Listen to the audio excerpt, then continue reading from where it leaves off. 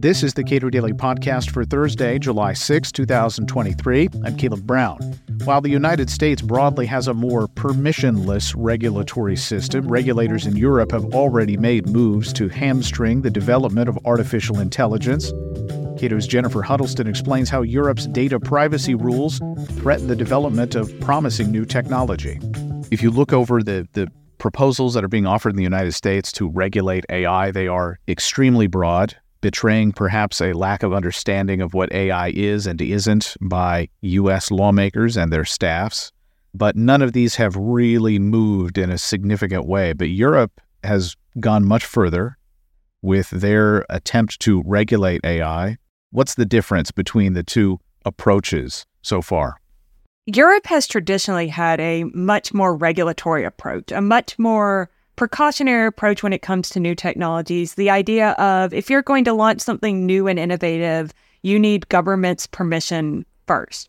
Whereas in the US, we've traditionally, for a lot of technologies, had a much more permissionless approach, an approach that says if you're an innovator with a product that you think consumers would like, that you're able to launch that product in the market and let consumers experience, with, of course, a couple of very significant exceptions around things like transportation technology, medical technology. But when we're talking about kind of general purpose technology, we've seen these two very different approaches. One of the things we're starting to see play out right now is this coming up in the context of AI or artificial intelligence. And it's coming up in two different ways. On the one hand, you have things like the European proposal for the AI Act that is looking at governing this technology specifically, which, as you described, Caleb, in and of itself is a very broad array of things. But then you're also having this other unique circumstance arise where you're starting to see some of the consequences of the more regulatory approaches that Europe has taken play out in the development of artificial intelligence technology. One really notable example of this recently has been concerns about conflicts between the GDPR, which is Europe's data privacy law, and whether or not these AI technologies can launch in Europe because of compliance concerns with this law. So to the extent that Europe has undertaken this regulatory approach or has continued its regulatory approach into this new area, how does that impact the development of technology elsewhere? I think it's really a question of what that means both for the development of the technology in general, as well as for the accessibility of the benefits of various technology. For example, we're already seeing certain popular generative AI programs get paused for the European market. So we've seen this most recently with Google and their Bard service, where the Irish Data Protection Commission kind of put a pause on that, more considering some different compliance issues with GDPR. We've also seen this previously with Italy and the initial launch of ChatGPT, where there are a lot of questions there. But then there's also this question of not only how does this impact European innovators, but what does this mean for the innovation more generally? What does this mean in terms of the impact this is going to have on American companies and what they may or may not be able to do with their product if they're trying to take kind of a one-size-fits-all approach? What does that then mean for American consumers? Are they going to see de facto changes to the technologies they have because companies are seeking to comply with Europe and make their technology compliant with these existing regimes?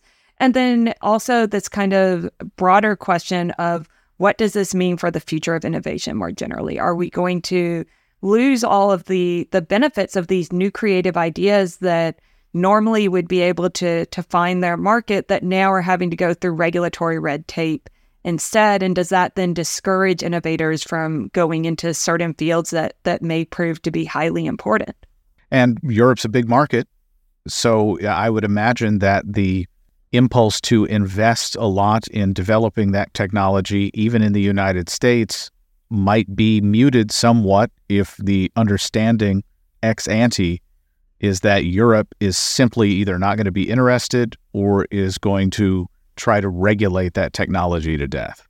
I think we've seen this in other areas emerge. As I mentioned with data privacy, we've seen Europe kind of emerge with a much more regulatory approach than the US. But at a certain point, there becomes this kind of question of, as you said, what does this mean for these global companies? Are we going to see companies actually pull out of the European market, or are we going to see them instead seek to comply in a way that could impact Americans who had this more preferable permissionless free market approach? Don't we see something similar? I mean, just as a broader issue, not specifically with respect to AI, just the idea that countries whose governments aren't particularly friendly to their citizenry or want to monitor their citizenry more directly, the fact that companies are playing ball with governments like that, that switch could be flipped in countries that are relatively freer like ours. So we've seen two things kind of emerge at different times depending on the particular technology and depending on the nature of the regulatory regime. One of which is you sometimes end up with these de facto rules around things like data privacy, or even to some degree, we're seeing this with influence on content moderation or different other practices with data online, given the global nature of the internet, where, say, the European policies may have a sizable impact on the Americans' experience because some companies choose to have one policy around the world rather than to change it on a country-by-country basis. There's another interesting phenomena that also occurs sometimes, and that is a form of regulatory arbitrage. What this means is that sometimes innovators of these innovative products will seek out regulatory regimes that will be more friendly and allow for more testing and more experimentation.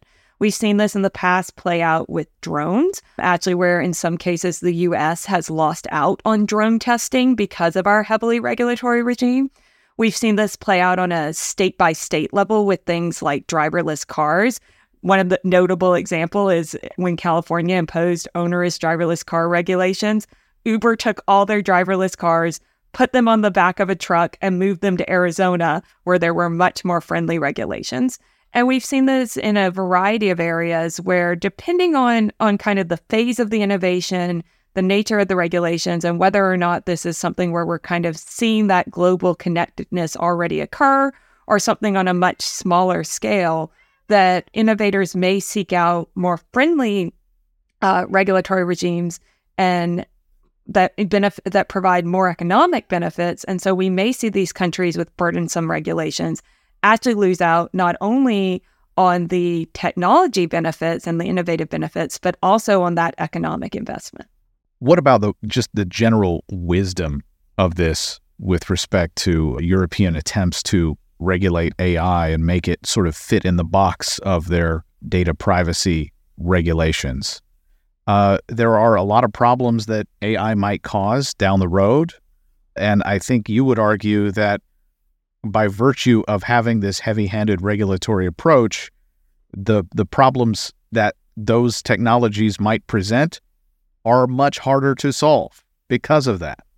What we've seen recently around GDPR really illustrates some of the issues with static regulation.